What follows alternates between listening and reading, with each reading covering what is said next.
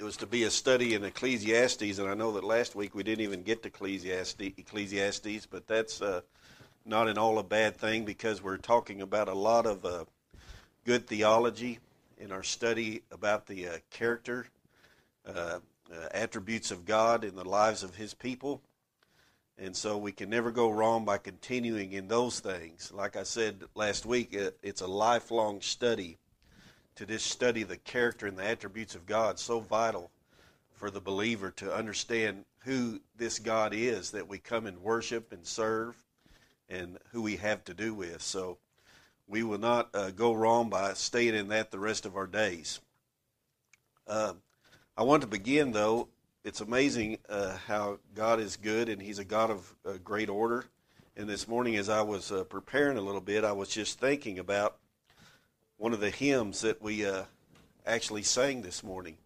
And so I brought the hymn book because I want to just read. We sang "A Mighty Fortress Is Our God," the great hymn by Martin Luther, and I think of all the great theology that's in that. And when we think about theology is simply the study of God, isn't it? So, you know, that's what we're to be about, is who is this God that we come to worship, and again, as I said, to serve and devote our lives to. I just want us to listen to the words to this because it's going to fit in with some of the things that we're going to be looking at and reading this morning. It says, "A mighty fortress is our God, a bulwark never failing. He's our helper. He's our helper amid the flood of mortal ills prevailing. For still our ancient foe does seek to work us woe. His craft and his power are great, and armed with cruel hate, on earth is not his equal." I think of, I've read several books by John MacArthur. A lot of y'all are familiar with him. Good books that are out by him, and he made a comment one time. I talked a little bit last week about how it's important to discern between hearing truth and hearing falsehood or heresy. And we have a lot of that going on out there amongst the airwaves and in some of these televangelists and things that we hear. MacArthur made the statement one time that we think of these guys a lot of them are talking about Satan and having all this perfect control over him. They tell him what to do. As Luther is saying here, on earth is not his equal. MacArthur says that here these guys are telling us you can tell Satan to do this or not do that, or you have no power to do this or do that. And he says most of them don't even have control of their own children. So we want to. That's a good, true statement because he's not who we're to be in that way concerned about. Our chief concern is, as I've said earlier, and we continue to say, is who is God? Who is God in all these situations, and who is He in power and control of all and whom He has created?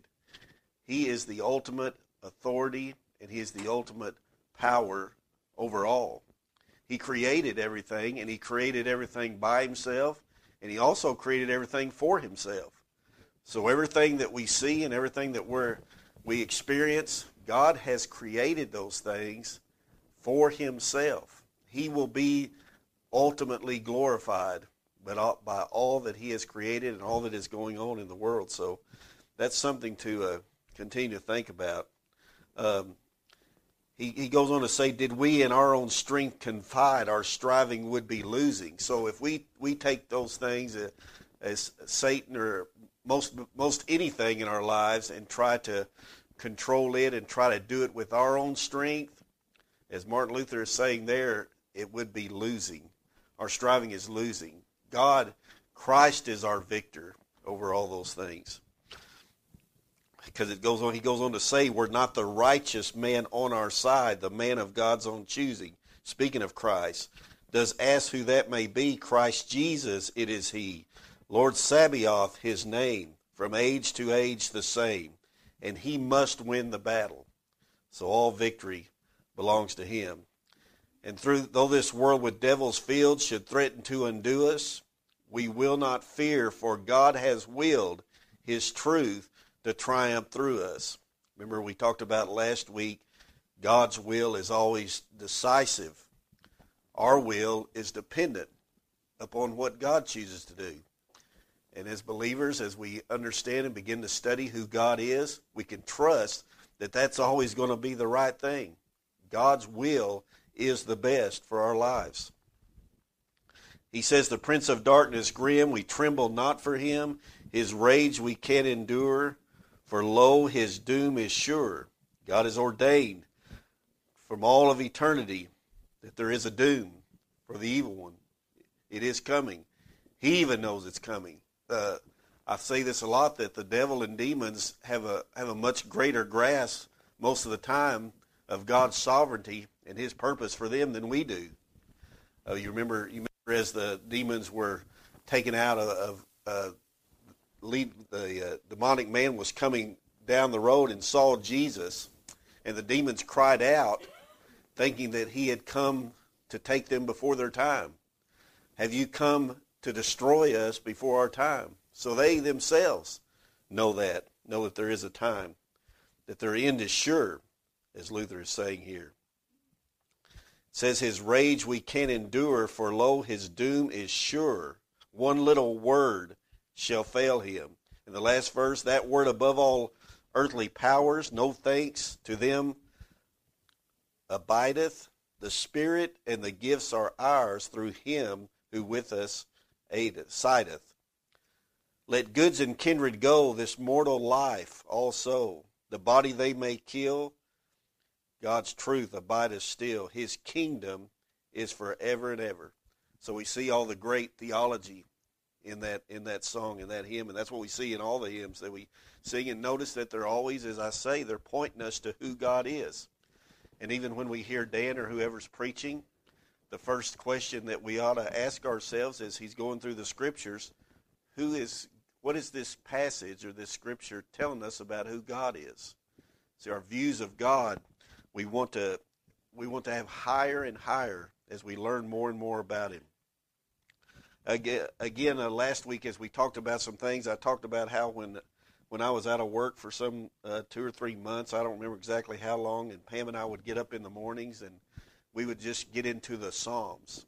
We would just encourage ourselves in the Psalms. It was such a refreshing time. It's one of those things where you're needing a job real bad to provide for your family, and at the same time you're really not wanting it to come because you're so getting refreshed by the things of God. And God, in his graciousness, did that for us.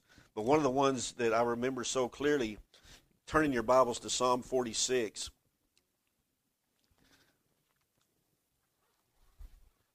And like I said, this was during a time as far as in ourselves and our frailness and weakness. It was a tough time, not knowing what was coming from day to day.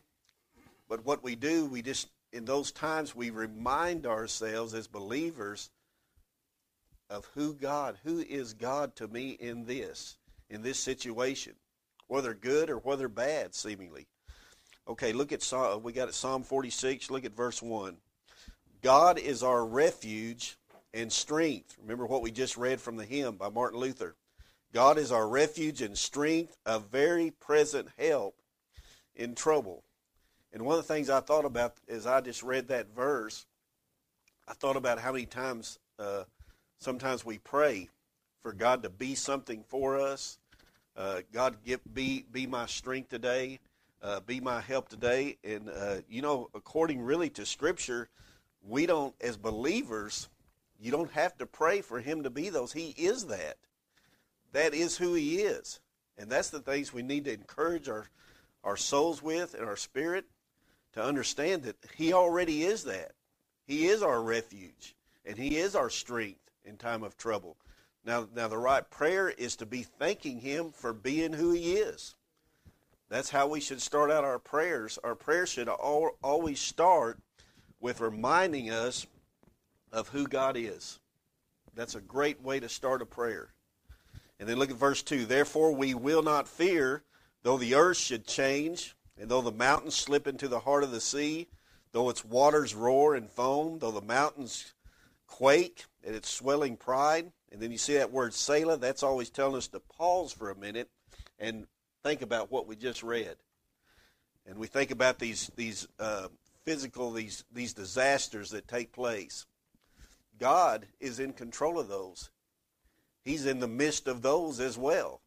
And so who is he for his people in the midst of that? And we can take your individual situations as being those things that well up, and the mountains and the problems and the valleys that we hit. God is telling us who he is in that. He is our help. He is our refuge. Though they quake, and though they swell with pride. There's a river whose streams he makes glad the city of God, the holy dwelling places of the Most High. God is in the midst of her. She will not be moved. God will help her when morning dawns. The nations make an uproar. The kingdoms tottered. He raised his voice. The earth melted. The Lord of hosts is with us. We don't have to pray for God to be with us. God is with us. Because who is he? He is Emmanuel, right? God is with us. We don't have to worry about if that's not happening, regardless of our situation. The God of Jacob, again, he is our stronghold. Come, behold the works of the Lord. We see how it's explaining all these things that look like they would be disastrous things. The Bible calls them the works of God. God is the one working those things. Come, behold the works of God, who has wrought desolations in the earth. He makes wars to cease to the ends of the earth. He breaks the bow and he cuts the spear in two. He burns the chariots with fire. And then look what he says here. To calm our hearts in all of these as his people, cease striving and know that I am God, and I will be exalted among the nations. I will be exalted in the earth.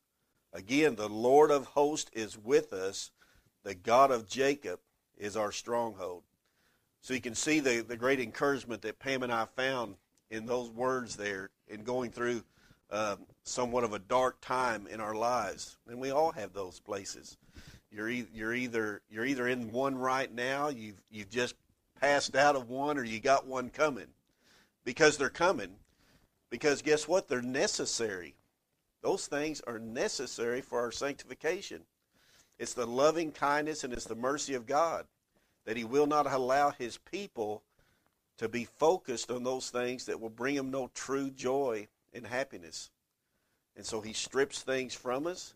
He gives us things. The Lord gives. The Lord takes away, as Job says. Blessed be the name of the Lord. Those are all good things. It's always good when God removes something from us that is hindering our walk with him. It's a merciful discipline. Remember the three things that we talked about last week? I said how you can kind of just real simply explain all of this from three things that I told you I read out of one of Jerry Bridges' books, Trusting God When Life Hurts. He says, here's what we can know about God at all times in our lives as his people. That number one, he is completely sovereign. Number two, he's infinite in wisdom. So he's too wise to make an error. He's not going to make a mistake in how he's dealing with us. It's going to be good and right and holy. And then the third one, he's perfect in love. So things that might cause us sometimes in our weakness to question his love, that's not who he is. The Bible says he's perfect in love for his people. It's an eternal love that he has for us. So he's doing these things in our lives in perfect wisdom, in infinite wisdom and in perfect love, and completely sovereign over all that he's dealing with that's going on in our lives. So that's great comfort for us as believers. I wanted to read one verse that we left off last week as we were finishing up. You know, we were talking about his sovereignty. We were talking about his providence. One of the greatest, we remember the story of Job. We know what Job went through. The great suffering servant suffered probably second to Christ as much as anybody that we could think of in the Scriptures. If you turn to Job chapter 23, Let's look at that a minute before we get any deeper.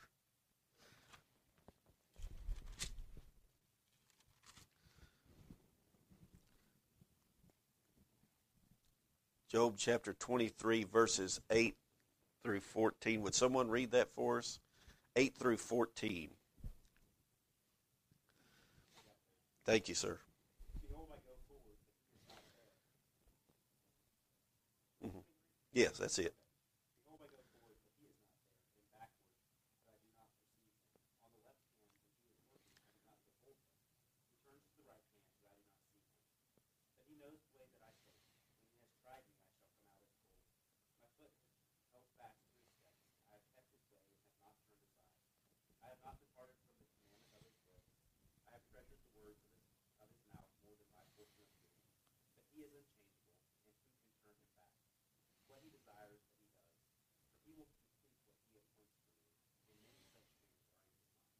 Thank you, Matt. Notice we think about the great suffering that Job was going through here, and so what he desires to do, he just wants to meet with God, and he wants to hash these things out. He's trying to figure out, as we've been talking about, he's trying to make sense of providence. He's trying to make sense of what God is doing, and that's what we're going to see was the same dilemma that Solomon was in. He's trying to make sense of all these things. How can these things be? Instead of just having a sold-out reliance and trust that God was working something in his life, that as we said, as we can always go back to Romans 8:28, all things working together for good to those who love God. He knew he loved God. He knew that he was a servant of God. God knew it. How did God first describe Job in the very first verse? He's an upright man. He loves me, and he shuns evil. So what was God going to do? I mean, it looks like then he just crushes. Job is just crushed. But you know what ultimately happened? Job got a glimpse of God that few ever get. He got to see God as close as anyone has ever seen him, closer than just about everybody. And God showed himself strong. So, because when God finally did meet with him, you know what Job's response was? I've spoke of things too wonderful for me to understand. So here was a guy who suffered more than any we would ever imagine, and he's calling these things wonderful because it gave him a glimpse and a knowledge of God that he would have never had otherwise. And what a beautiful picture. But think of these verses. He says, I'm looking for him. I'm going forward. I can't find him. When he acts, remember last week I talked about God is always an acting God. He doesn't react to anything. He just acts. He doesn't have to react to anything because he already knows what he's going to do. When he acts on the left, I cannot behold him. He turns to the right, and I cannot see him. But listen how the servant of God comes to the right conclusion, even in the midst of his distress. What does he do to find comfort? He goes back to what I've been saying and reminds himself of who God is. Right here. He knows the way that I take. See, sometimes that's all we need to know, no matter what we're going through. We need to know that God knows the way that I take. He knows the way that I'm going. He knows the result that's going to come from this way that I'm going, and it's going to be the right way, and it's going to be the right result. He knows the way that I take, and when he has tried me, look what he says, I shall come forth as gold. So we talk a lot about that process of sanctification. Sometimes it's a painful process for us, but look what it's doing. It's refining. As we read about in Peter. It's turning us to gold. It's refining those things that need to be refined. It's bringing things out that need to be brought out. My foot, and then here's what look at Job's responsibility and what he says that he has done. This ought to be as we do, regardless of our situation. My foot is held fast to his path. I have kept his way, and I have not turned aside. I have not departed from the commandment of his lips. I have treasured the words of his mouth more than my necessary food. Not many of us, myself as well concluded, can say that that's the case. But that's where we want to be. We want to get to that place where we treasure the words of God even more than our necessary food. And then look what he begins to do. He begins to, as I'm saying, describe who God is. Here's his character. He's unique. and no one can turn him. There's no one that can change God's plan or change his mind about what he's going to do. It's already been done in eternity. Remember that God is always the first cause of everything that comes to pass. That's what the reformers of long ago would put, and rightly so. Consider him as the first cause of everything that happens. He's unique. No one can turn him. And whatever his soul desires, that's what he does. See, God is the only one that can say that. We can't say that. Whatever our soul desires, that's what we're going to do. Doesn't happen very, very often, if at all. And then look at 11. For he performs what has already been appointed for me. So God is performing those things in our lives as believers that he's already appointed for us. We don't have to always understand them. Yeah, they can make us perplexed at times, but again, what does God's word say about them? It says this, that he's the God who performs all things for me.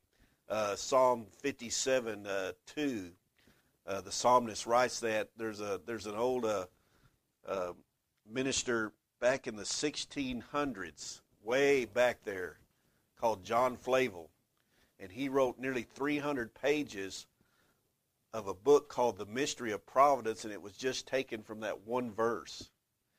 That's absolutely astounding to me. It just shows the goodness and grace of God, how he's taken certain individuals and given them that kind of wisdom and that kind of insight into God's word that they can take one verse and write 300 pages.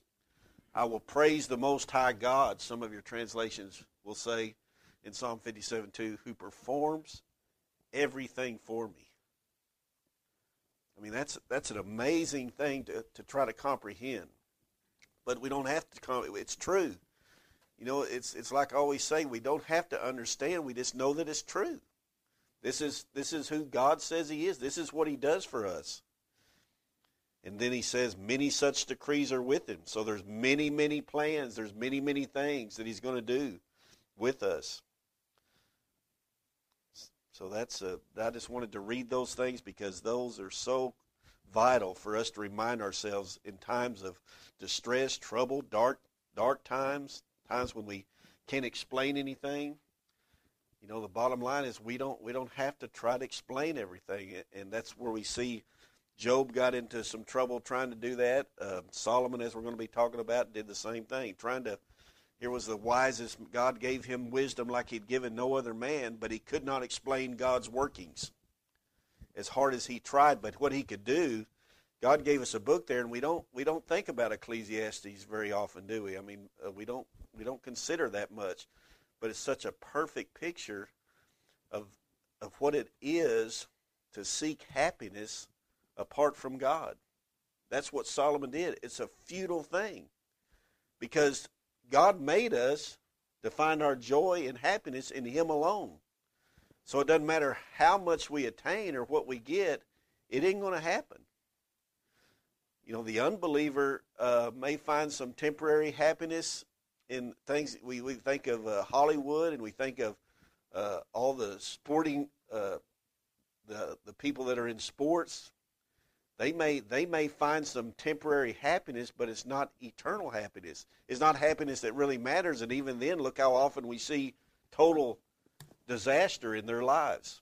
Suicides, never happy, always wanting more. Because God did not design us that way, to find it in anything other than himself. And that's what Solomon did for some 25 or 30 years, sought to find happiness apart from God. And you know what God did? He gave him the fullest cup of it. We think how we work with those five senses. Solomon had all those excelled to the highest that you could go. And we'll read that in a minute. See where he had it all, and it still proved worthless to him. And praise the Lord for that, to see that he was a son of the covenant of grace, because God wouldn't let him stay in that. He would not let him find relief in that. And he came to his senses towards the end of the book. But he's given us, as an older man now, he's given us all his life's experience, how none of it works. He gives the right appraisal of the world by saying it's vanity. 37 times in the book of Ecclesiastes, he says all is vanity because he could not find relief in it. So if we think of Ecclesiastes, here's what I think the big idea is, and I said it basically a while ago. It shows us the total futility of seeking true happiness apart from God. And we have Solomon trying to explain everything that's happened, and he did it experimentally. He experienced it, and he gave it to us in this little book, which is so vital and so necessary for us to remind ourselves of. So let's go ahead and turn now to Ecclesiastes. We're going to read some from there. We're going to see a good picture of what we're talking about.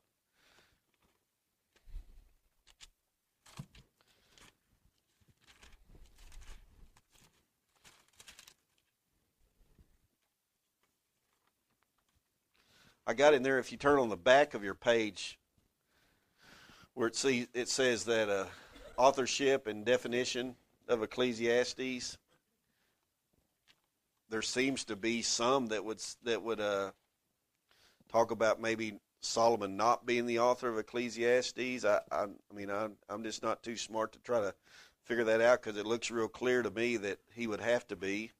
If we read chapter 1 and verse 1, someone go ahead and get that while we're looking. Chapter 1, verse 1 of Ecclesiastes, what does it say?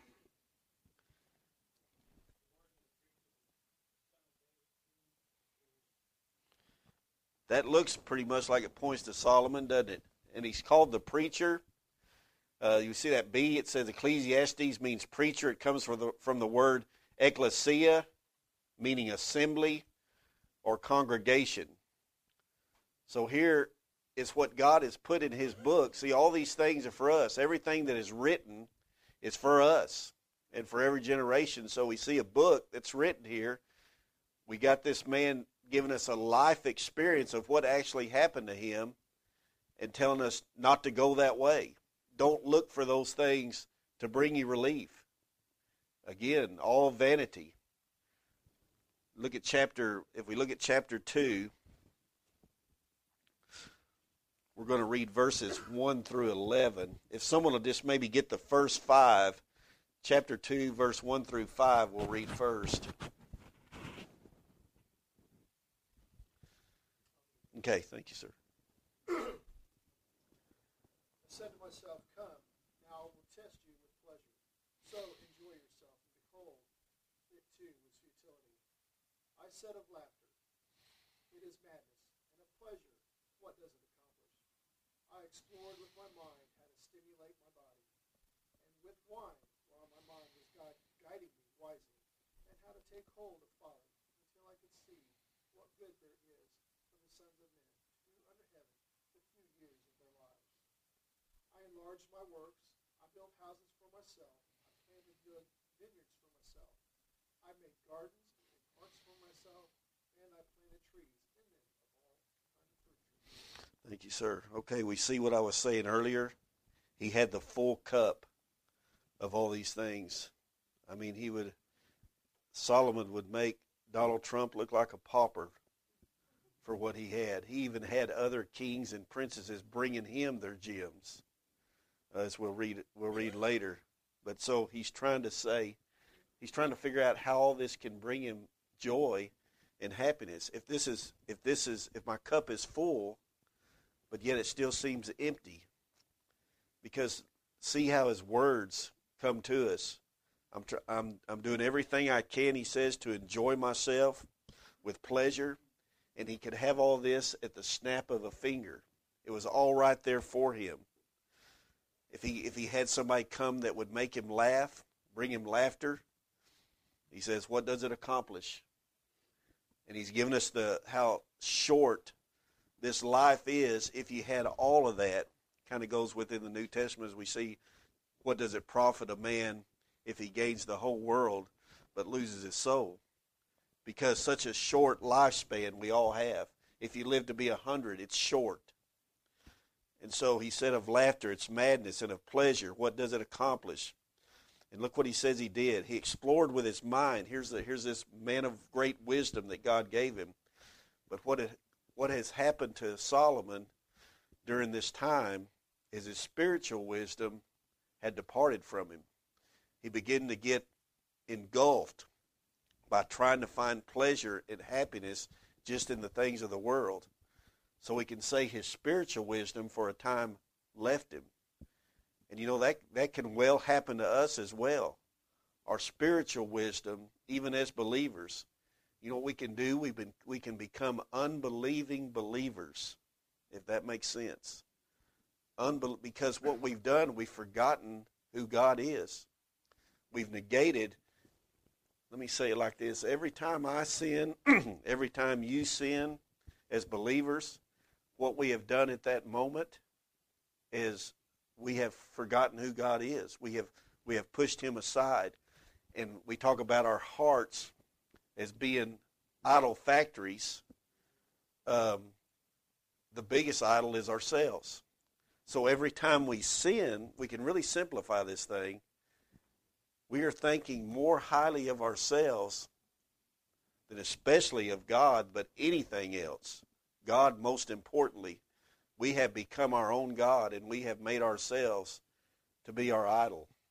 That's all that sin really is. You can trace it back. Any of us can think, when I sinned, what was I thinking about? I was thinking about nothing but my own pleasure and what I deserved or what I need at this time.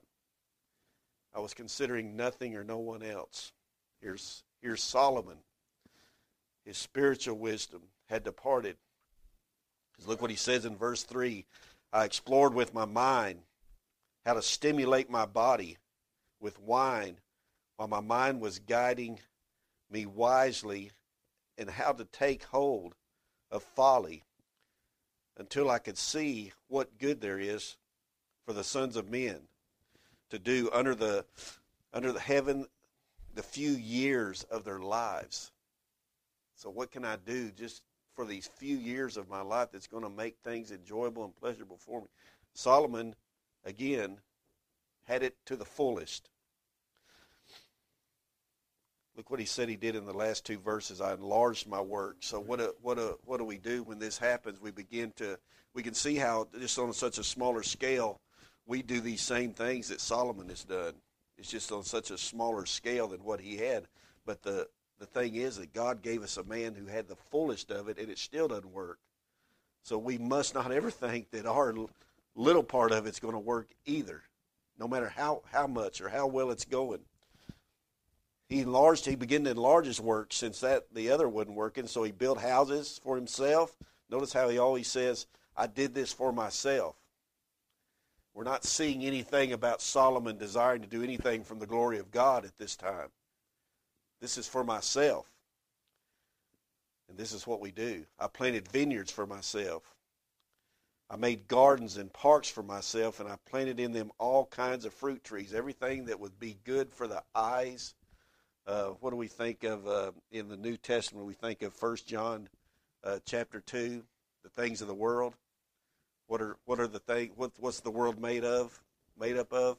The lust of the eyes, the lust of the flesh, and the pride of life. Perfect man for it right here. We see it. What can my eyes see that's going to satisfy me? What can I do that's going to satisfy the cravings of my flesh? And then he talks about all that he had being the pride of life. A perfect example. All right, if someone would read, finish that up, 6 through 11, is it? Did I say 11? Yeah, 6 through 11. We'll look at those.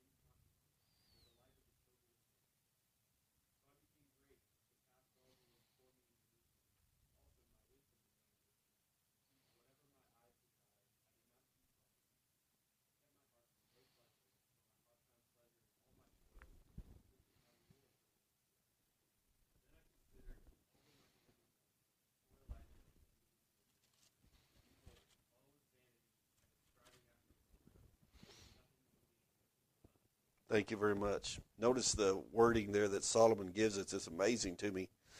He had all these in verse 10. Look what he says. All that my eyes desired, I did not refuse them. And notice again how he's always saying, I did all this for myself. I did not withhold my heart from any pleasure, for my heart was pleased. Notice here in verse 10 he's saying that my heart was pleased because of all my labor, and this was the reward for all my labor. So there he's saying, I'm pleased by all this. And then look at the very next verse. Thus I considered all my activities which my hands had done, and labor which I exerted, and behold, all was vanity and a striving after the wind, and there was no profit under the sun. So how can one minute he's perfectly pleased by everything that he had and that he had done, and now he's just in dilemma. Nothing's working. It's because these kind of worldly pleasures are fleeting. They last such a short period of time that he still could find no rest for his soul. And the reason being that God would not let him rest in that. And thanks be to God that he will not let us rest in that either. There will be that time of chasing and pulling apart and tearing those things away from us. He would not let Solomon be satisfied in the greatest pleasures that this earthly temporal life could ever give anybody. Again, he had more than anybody ever will. And it did not work. It proved to be futile. Seeking happiness and pleasure in this life apart from pursuing God. That's an amazing thing. I want to read a little bit out of, I've got another book here. It's a little commentary on Ecclesiastes by Charles Bridges, another guy that goes way back but wrote a lot of great things for us to continue on in and to consider. Let me see, find the page, 154. Because we're going to look at a couple of more verses. What time is it? Somebody got the time? Oh, 10 after.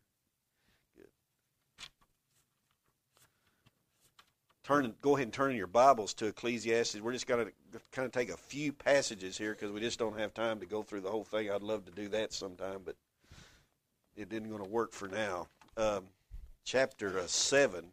Let's flip over to chapter 7.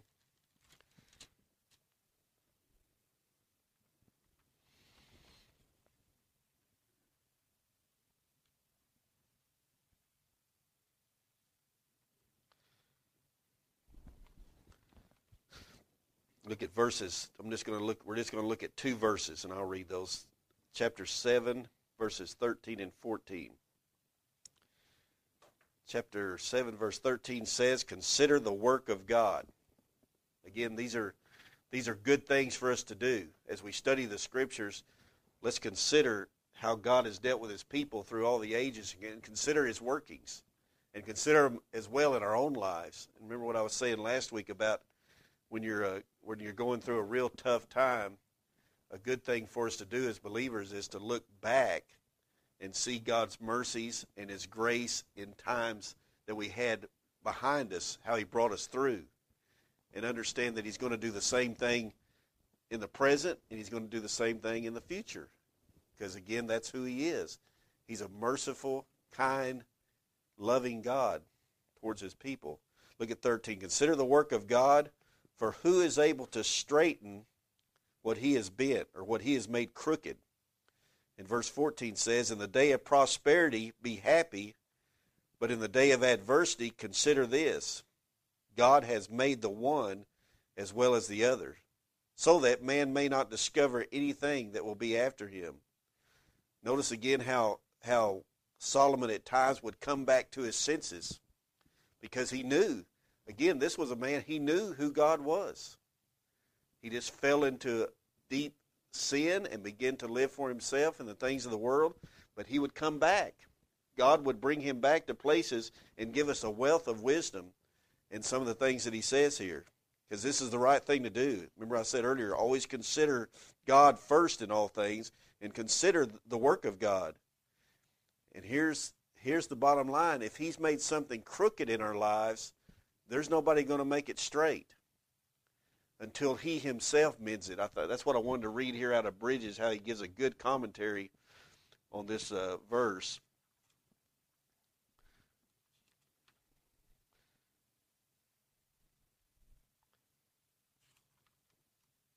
Think of God, he gives us richly, he says. He gives us richly all things to enjoy. He means, therefore, that we should enjoy them, not wantingly or selfishly, but as opportunities of glorifying him and doing good to our fellow creatures. His rule, therefore, is that in the day of prosperity, be joyful, but in the day of let's see, I lost my place. In the day of good, be thou in good. When God gives prosperity, does thou enjoy it with a cheerful and thankful heart? Not to serve him with joyfulness was under the legal dispensation charged upon Israel as a heavy indictment. God was always very much displeased and angry when his people's hearts weren't thankful for what he was doing. I think I was talking about 14 there, but if we look back at 13, the works of the Lord we see are great when we consider the work of God, sought out by all those who take pleasure in him. So it's a good thing to seek these things out. His work is honorable and glorious. Such is the psalmist's commendation. Who will not respond to it? Solomon here places the work of providence before us, and he bids us to consider it.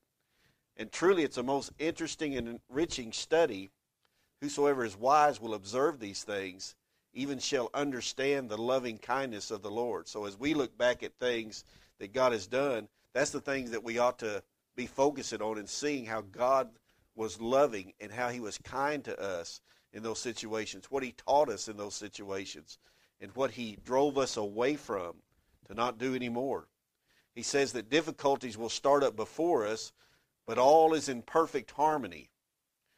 Remember that God gives his children the perfect mixture of difficulty and good.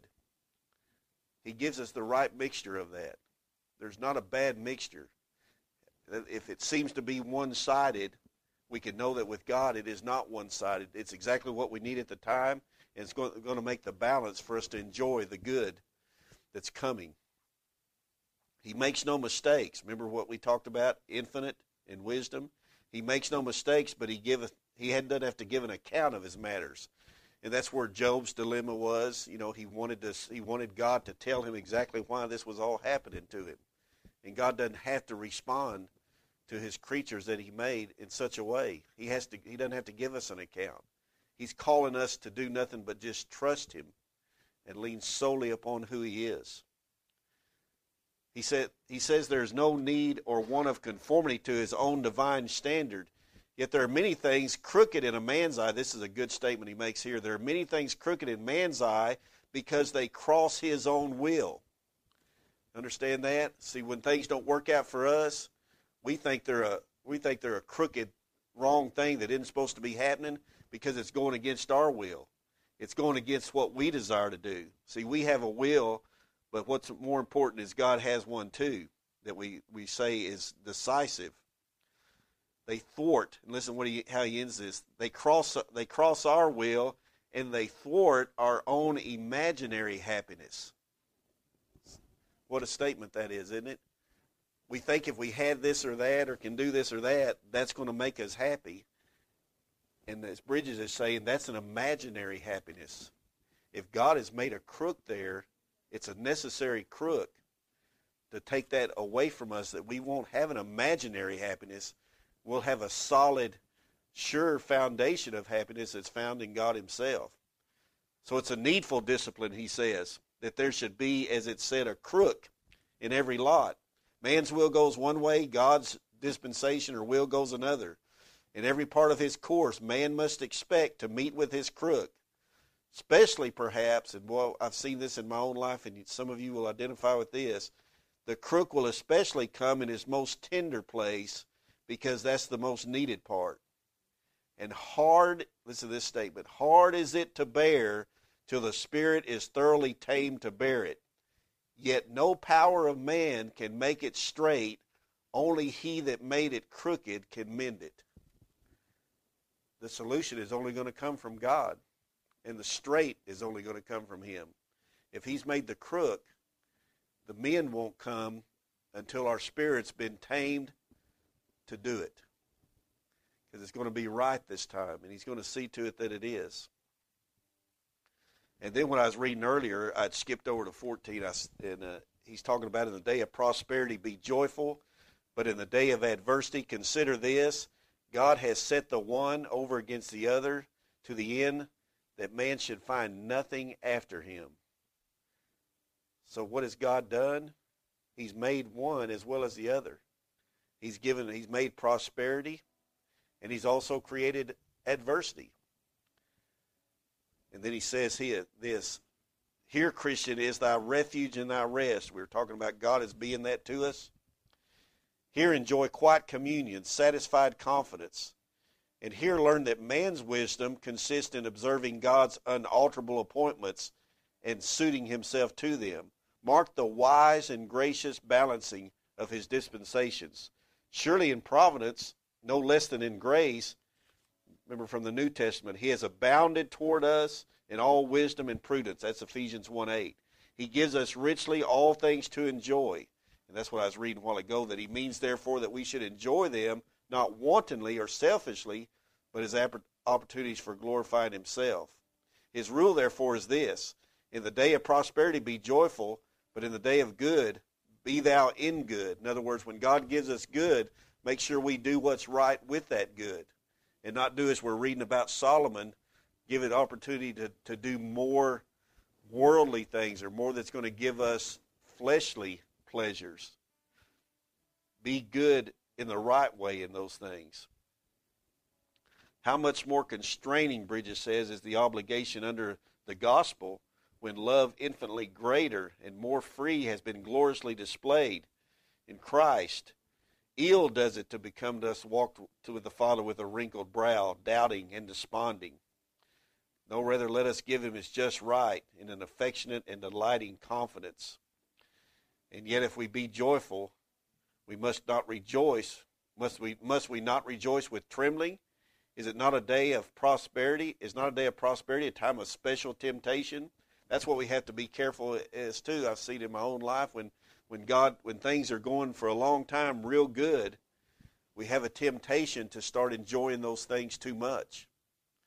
We think that's just the way it's going to always be. So here comes God again with that perfect mixture of adversity with prosperity to bring back the balance and cause us to remember who we are, and more importantly, who he is. He says, never in times of ease is prayer out of season. In all time of our wealth, good Lord, he says, deliver us. So there's our walk in the way to pray and thank God for those things that he gives us, but always keeping not a clenched fist for what he gives us good, but trusting him to lead us in the paths of righteousness through those things and not hold on too tightly. And then look last, we'll finish here. Here's how Solomon closes. Here's where he comes back to all of his senses. Y'all are familiar with the end of Ecclesiastes probably. He's looking back, and here's how he sums everything that he has said up to this point up. He's given us all that he experienced. And now look what he says in chapter 12, beginning with verse 9.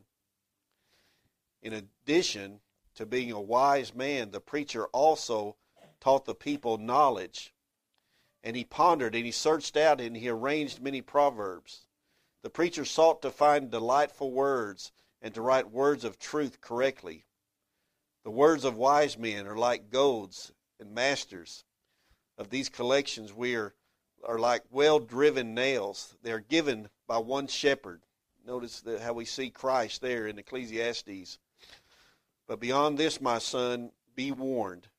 The writing of many books is endless, and excessive devotion to books is wearying to the body.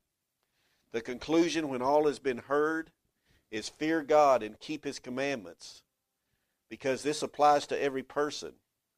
For God will bring every act to judgment, and everything which is hidden, whether it is good or evil.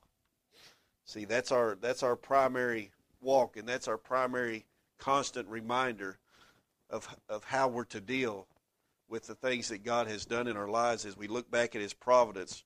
Remember this. Remember how we talked about Job? Here's what I've done. I've treasured the words of your mouth more than my necessary food. That's our goal, to be there. Regardless of what God is doing in our lives, He gives us the warning, He gives us the commandment, and that's what we're to be about. And we'll see His goodness in all these things, how He deals with us and how He leads us all the way. I love that song, Jesus Led Me All the Way. And we look back and we can see how that's been done.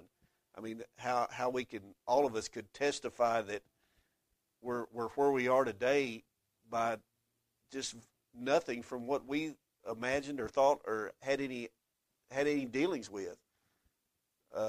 We have to look back and we have to say, God led me all the way. He led me to where I am today in all these different providences and situations that we had nothing to do with. And it's just amazing when we consider those things. Again, considering God first before all things. Well, any questions or input or testimony? No, that was just a quick flash through Ecclesiastes, but I think that it taught us well on how to consider what God has done and who He is.